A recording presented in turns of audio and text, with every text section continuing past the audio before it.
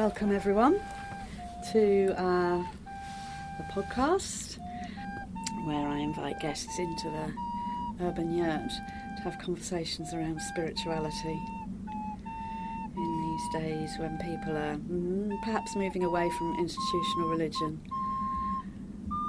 And we talk about the world becoming more secular.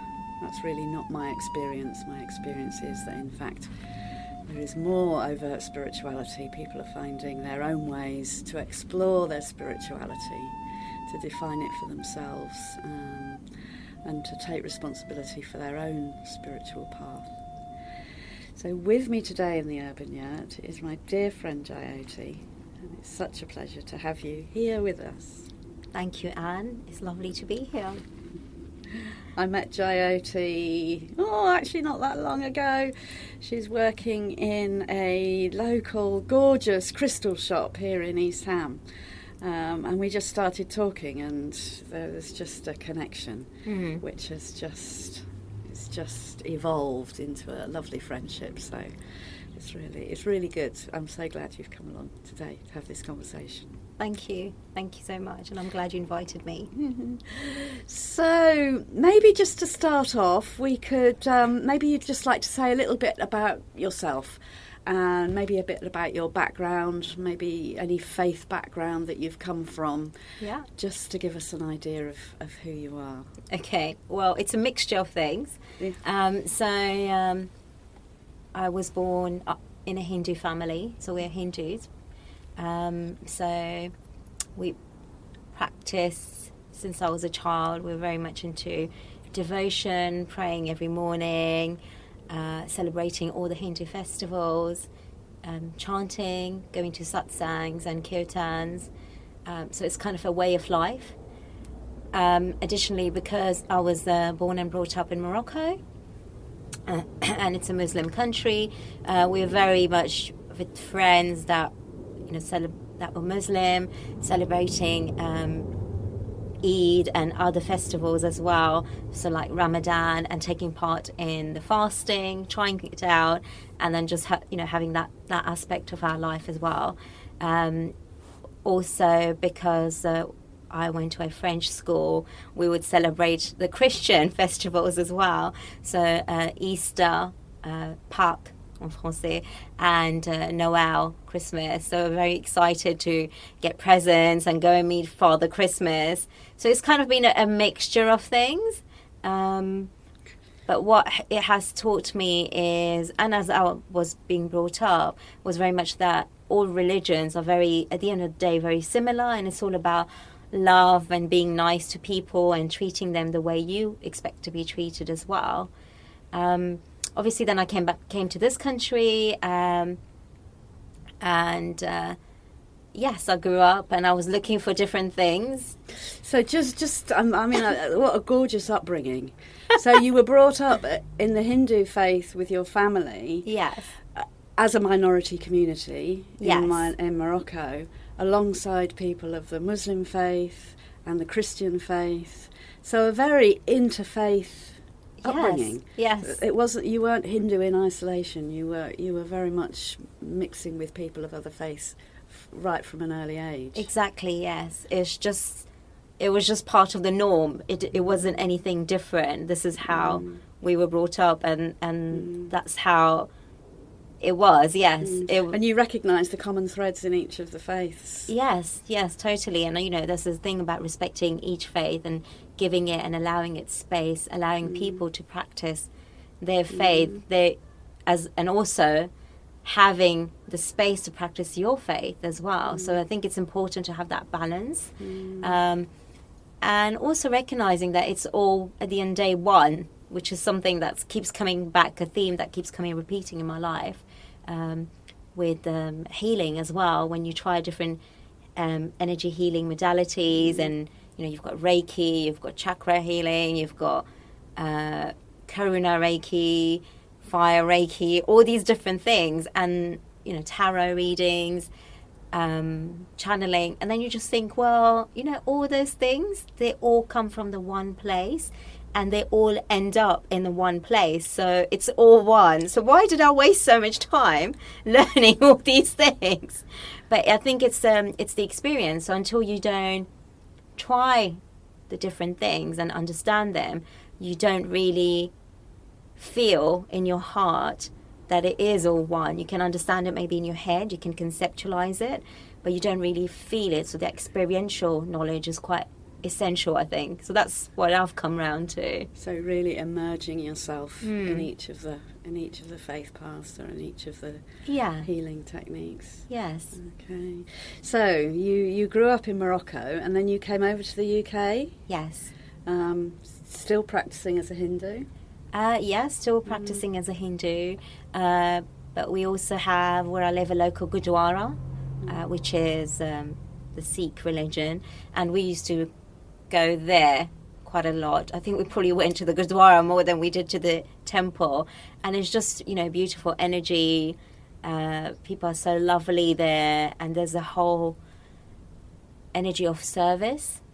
And that's really nice. That really used to touch me. And I think we still go there quite a lot. I take my son there as well now. So it's kind of a tradition for us on New Year's Day. The first thing we do, even if we haven't gone to the temple or anything, we do go to the Gurdwara just to seek blessings and just to turn up and say thank you for the year that's passed, and also thank you for the year that's coming. If that makes sense. It does make sense. Yeah.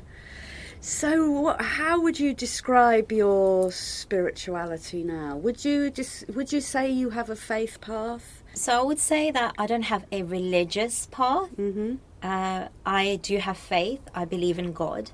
I believe there is one God, one source for all. Whatever you wish to call him or her or it, it's one. I also believe that within each of us is that spark of God. So we are all a miracle. I believe that God does not make any mistakes. So whatever is happening is essentially for the better of us, whether we realize it or not. So there is a great tapestry weaved and we just see a small block of it. And maybe at that moment when it's something really horrible is happening to us, we can't see the good. Sometimes our faith in God leaves us. We question God and his wisdom. But time passes and then sometimes we realize that actually whatever happened, there was a reason behind it, because if that hadn't happened, we wouldn't have had this turning point and our path wouldn't have been led where it needed to be led. But sometimes we don't see that, even, after 10 years, 20 years. But I think there's that faith that, God is there. God is watching us. God is with us all time. And whatever happens, always happens for the best. So I would say faith is there. Maybe not so religious. And I think very spiritual. So I try to just see the best in people, because whatever's out there is a reflection of me. And I'm in everything and everything is in me. So, yes. Thank you. And practicing your spirituality, you've mentioned going to the Gurdwara. Yeah. Do you have a spiritual practice as such? So, spiritual practice, I meditate. So I to take time out and meditate and just come back to the self, come back to me, because life is so busy, especially living in London. It's so easy to just get into whirlwind and just go out, so busy thinking about I need to do this, I need to do that, I need to do that. But actually it's coming back to myself, coming back to my true self, to my higher self. So I find that meditation is really helpful, just coming back to the breath, walking in nature. I'm also a whirling dervish, and I find that practice really beautiful. Could you say a bit more? Some of our listeners may not know what a whirling dervish is. Would you like to say a little bit more about? So whirling dervishes, I would say it's probably more of a Sufi path, which is, again, a very spiritual path. It is just devotion to the one, to the beloved, as I say. So Sufism would be the sort of mystical path of Islam? Yes. Really? Yeah. And I think a whirling dervish for me is, the practice is whirling, so you're just turning round and round and round and round. But you just let go and you just trust that the beloved is holding you, and that is how you're able to just go round and round and round.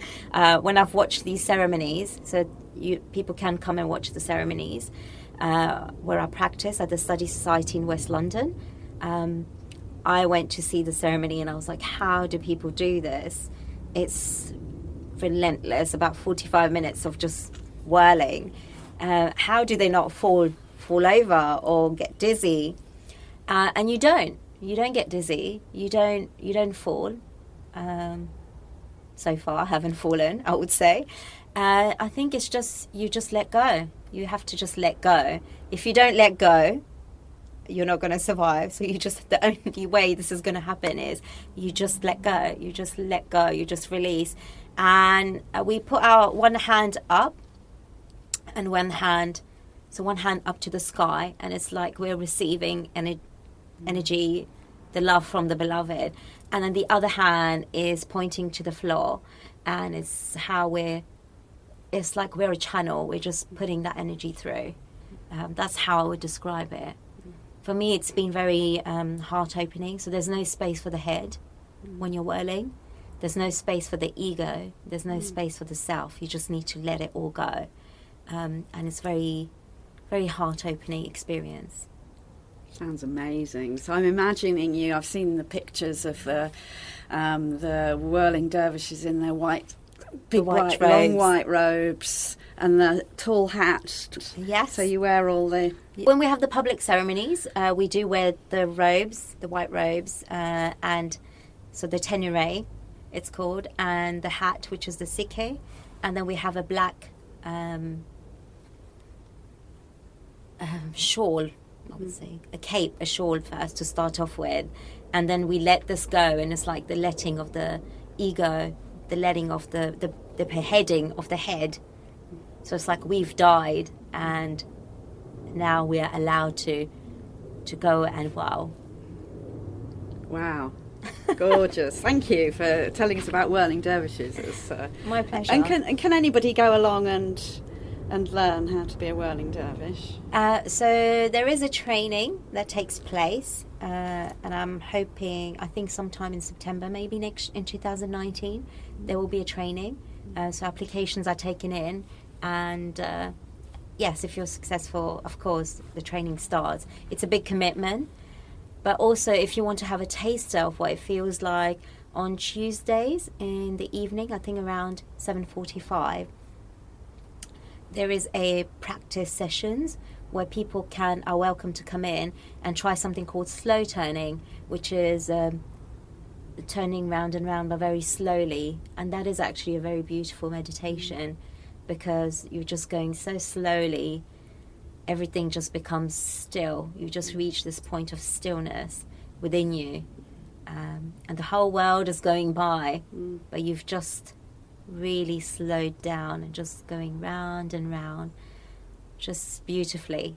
So there is an opportunity to try this and just to kind of feel if this is something that you would be attracted to doing, because not everyone wants to do this. I know I took a friend of mine to watch the ceremony before I started training, and when I saw the ceremony, I was just amazed.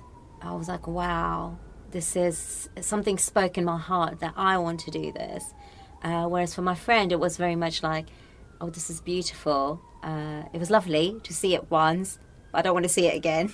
So it's very, different things for different people. So it really is, if it speaks to you, and if it does, yes, come along. And if it doesn't, that's fine too.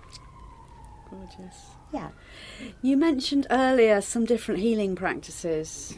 Would you like to say a little bit more about that? Because I know that you're involved in different forms of healing? It would be interesting to hear. Yes, so I'm a Reiki master, but I've also done crystal Reiki and Kundalini Reiki. So Reiki is a Japanese healing modality using your hands, it's hands-on or hands-off, and it's channeling energy, and then some symbols are used as well when you start the training. And there's different levels. So I'm a Reiki master, so I can teach other people as well. And there's attunements that you receive. I also am an energy healer, so I do chakra healing, and with it different meditation, guided meditations, visualizations. So work through those. And I'm also a tarot reader, and I do soul planning. And soul planning is very much the premise that your name carries a vibration, so nothing happens by accident. You chose as a soul what your name was going to be. You chose your family, where you were going to be born, and all those things. So you chose your name, and we start with that as a starting point, what vibration that carries. And that has a plan, because your soul had a plan when it chose to come in this body, what it wanted to achieve, what it wanted to learn, what strengths it was bringing, what its potential was, and what its purpose is at the end of the day. So a soul plan helps to show you what this is. So we start with the name, and then I channel information through, and then we have a discussion, and there's a healing as well that happens. Because I think a lot of the time, living in the society and trying to fit in to the norms of the society, what we should be doing, what we ought to be doing, things like we need to be buying a house, we need to have a mortgage, we need to get married by a certain age, we need to have children. There's all these needs, should, could, would, but it's actually, what am I meant to be? What am I doing? What did I come here to do? Am I doing that? And your soul will always, I think, try to redirect you, whether you wish it or not. So it can be a really easy path for you. And if you're very resistant, it will one way or the other bring you back to path, to what you're meant to be doing. And I think a soul plan just helps you to see a greater picture of where you're meant to be, where your road should be, and what you should be bringing into your life. So that's soul planning, and I think... you'd call yourself a practitioner? Yes. Of soul planning and the Reiki as well? Yeah, I think I'd probably bring the word that I'm trying to use now and playing with is an alchemist. Oh, beautiful. Somebody that is able to initiate change, but it's not the person that changes things. You yourself bring that change. So the client themselves are changing themselves, but I think what I do is I hold the space for them. So yes, yeah, I love that. Alchemist. An alchemist, somebody that can actually hold the space for the person and allow them to see really where they are, what they are, and who they truly are. Yeah, lovely. Yes. Okay. Can I ask you about your soul's purpose? Yes. Because I'm interested. I mean, I'm fascinated in your work as an alchemist with other people. Mm-hmm. But I'm also interested to hear a little bit about your understanding of your soul's plan. Okay. So my soul's plan is actually to be a teacher. Uh-huh. to teach. So I've been quite resistant to it because I find it quite difficult to teach others. And I'm kind of one of the person is like, I need to know it all before I teach someone. And actually, you're never going to know it all. And it's been a journey because I've had to explore my own spirituality, what I feel connects with me. And I think things like also needing to be authentic. So it's okay to be emotional. It's okay to cry. It's okay to have bad days. It's okay to have good days. You know, there's a balance to everything. So you don't need to be happy all the time, kind of thing. As a teacher? As a human being. Okay. As a person. Mm-hmm. So I think, and I think then as a teacher, I have found that I don't need to teach in the sense of a big group. It doesn't need to be the teaching in the old style. It can be teaching as in just writing what you feel. And if that reaches a lot of people because it's authentic, then that's teaching as well, in a way. And I think, but what is coming across now very much over and over is that the need to teach in a more formal manner. So again, with the Kirtan, I'm starting to do a Kirtan leading course. And it's very much coming that the thing to lead is a big word in my life. And it's also something that I have had to work very hard on. So I have always had a throat chakra block. So it's something, you know, speaking my truth, being authentic to myself, has taken a lot of work. And so my self-work, my working on myself, is actually helping me work with others. But it's kind of started with me, and it's been quite a difficult journey to go through that, to be able to shine the light on myself. I'm kind of like somebody who likes to blend in the background. So it's actually, I need to shine a light on myself and say, here I am. I stand tall in my own truth. And this is my truth. Now I'm asking you, what is your truth? So something, yeah. If I could just affirm you as a teacher, because your light shines. Your light shone in the shop when I first met you. You were somebody. There was just a sense of, I need to talk to this woman. Okay. This woman has something to teach me. Okay. So I feel you have taught me as an individual, not in a formal setting, but your light does shine, and there's a real sense that you have a message to share. Thank you. Yes. So, but interesting to hear that you're now being called maybe to lead and to teach in a wider setting, in a more formal setting. Yes. Than previously. But I think I still love that one-to-one healing and teaching as well. So I think healing has aspects of teaching as well, because when you hold space for others on a one-to-one setting as well, they learn a lot about themselves.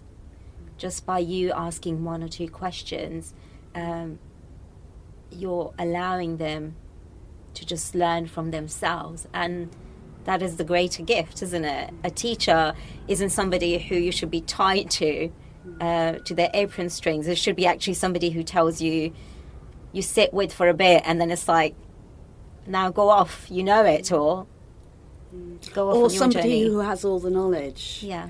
And imparts all the knowledge. Yeah. But I love the just holding the space. Yeah. Holding that space for people to almost reveal their own knowledge. Yes. And I feel that we all have knowledge. We all have so much depth, so much wisdom within us. And it's just about accessing that wisdom. Beautiful. I know that you have a little boy. Yes. And I'm interested to know how much of your spirituality you share with him, and how does he view the world as a fairly new soul arrived earthside? He's 7. 9. 9, yes.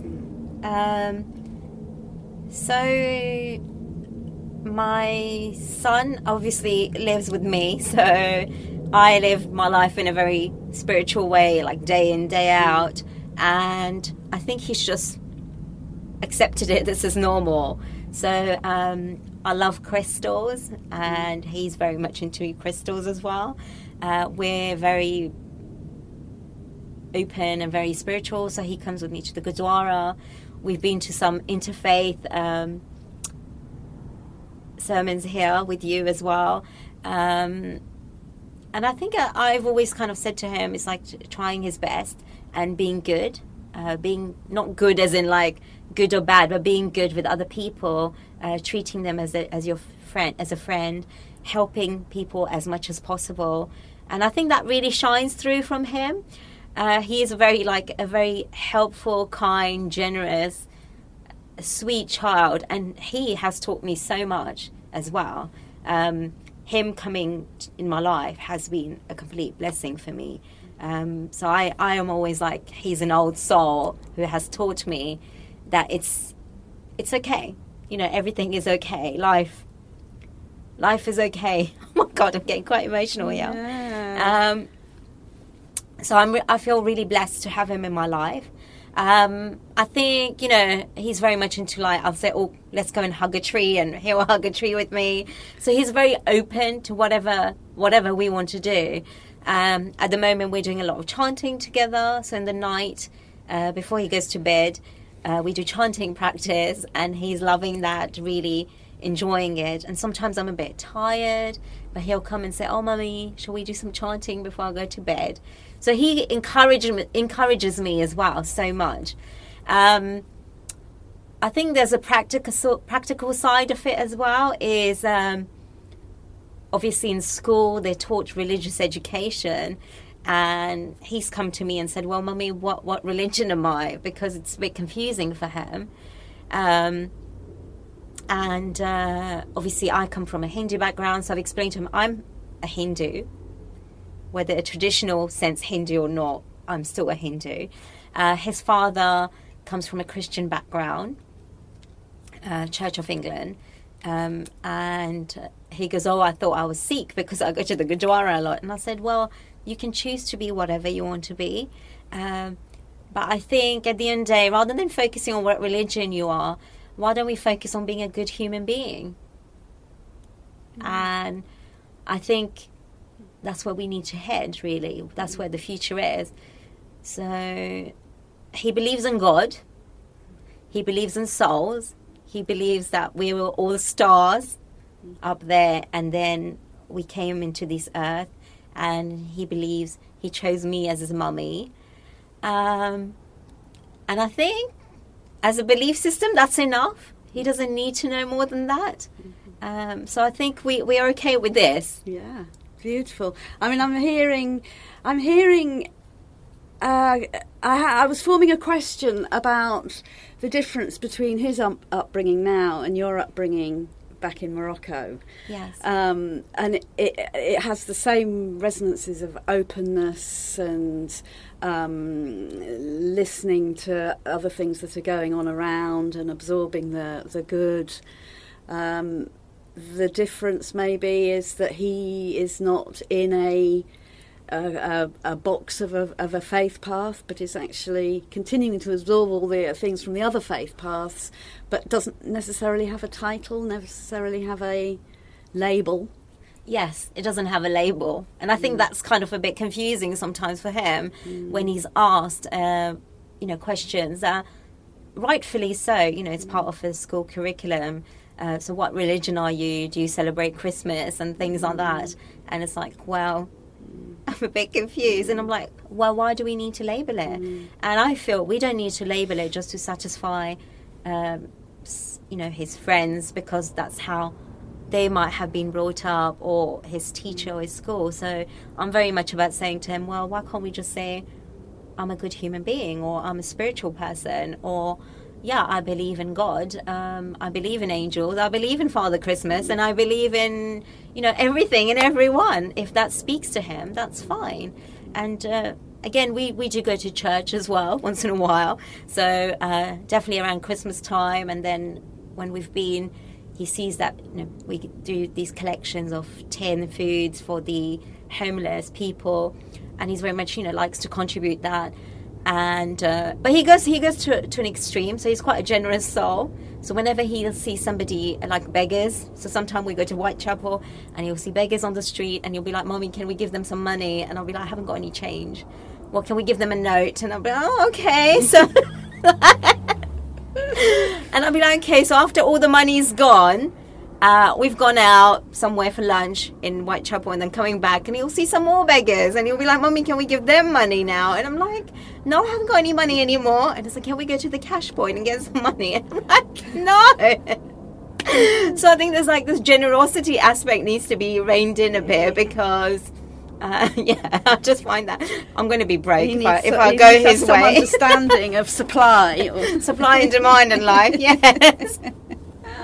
Oh, beautiful. He's such a lovely boy. So wow. Well done, Mama. Thank you. Yeah. We're kind of coming towards the end of our conversation. Okay. Maybe just what would your message be to our world? What message of hope could you give to our world? We're living in such a time. Sometimes it feels such a difficult world that we're living in, so chaotic. So there seems to be so much upheaval around. What would you have a kind of a message of hope? I think there is so much love in this world. I am always surprised at the generosity, the kindness of people. So I would say that what you want to receive, you need to give it out as well. So please give that out. But also, I think as human beings, we're capable of so much. We aspire to so much greatness. And I have found that actually when adversity happens, the world has a way of coming together. Humanity has a way of coming together and showing how great it can be. Every disaster that's happened, and even not disasters, but okay, I will just say an example that's just popped in my head was when Donald Trump decided to revoke visas or something like that and close the borders for certain people, certain religion. All the people that came together, and it wasn't just Muslims, it was all these Americans came together and actually stood up and said, "No, we are not standing for this." And actually he had to back down. And how amazing was that sight? So I think, we are all capable of so much greatness. Humanity as a whole can really stand on its feet when it chooses to, when it comes out of its own little pettiness and its own little, I'm so busy doing this, that, when you can really grow and do something. And I think that shows really around Christmas time. People just, the generosity of people is amazing around Christmas time. And I love that. I mean, you just see it. This vibration, this energy all around us. And it's not about shopping and clothes and gifts, but the spirit of Christmas really does live on in people. So I think the message, I was meant to say a message, wasn't I? I got sidetracked. I don't think you got sidetracked at all. I think you're giving us a beautiful message. Yeah, you're going to put it in a one snappy sentence now. I am. Okay. So my message is, when you're down, ask for help. Help is out there, but you need to ask. If you don't want to ask another person, pray to God, pray to the angels and ask for help. And I would say, if you want to change something, so whether it is your like life is hard, karma, or anything you believe in, it's then change the person that you are. That's another thing. We have to change ourselves. We have to take accountability for ourselves and change ourselves. And also give. When you give, the more you give, the more you receive. So, yes. Beautiful. Thank you, Jyoti. Thank you. You started that little bit by saying There is so much love in the world. That's the first thing that you said. There is so much love in the world, and everything about you lit up as you were saying that. Yeah. You just give out so much love. Oh, thank you. Yeah, it's really such a privilege to have this conversation with you. I'm really, really grateful that you've come along and talked to us. So thank you so much. Thank you for inviting me. Well, how lovely. What a gorgeous conversation with Jayoti Kaplani here today in the Urban Yurt. Such a beautiful soul. So good to have her with us. Thanks so much, Jayoti. It was lovely to hear Jayoti mention at the end there about her doing chanting with her son Ryan in the evenings.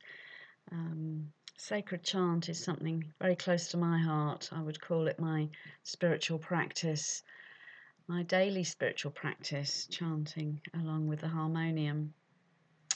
And really excited to say that we're going to be having an hour of kirtan, which is sacred chant, usually sung in Sanskrit. But I think we're going to be having some in English as well. It's going to be led by Indira Nanda, who is a lovely local Newham person who teaches yoga, leads kirtan, leads sound baths, and she's agreed to come and lead us in an hour of kirtan on the 1st of December, 4 till 5. So do put that in your diary. There'll be an event on Facebook shortly once we get the details together, but just to let you know that will be happening. So thanks so much for being with us today, and do subscribe to my podcast so that you can hear future conversations of spirituality in the Urban Yurt. Thanks for being with us today. Bye.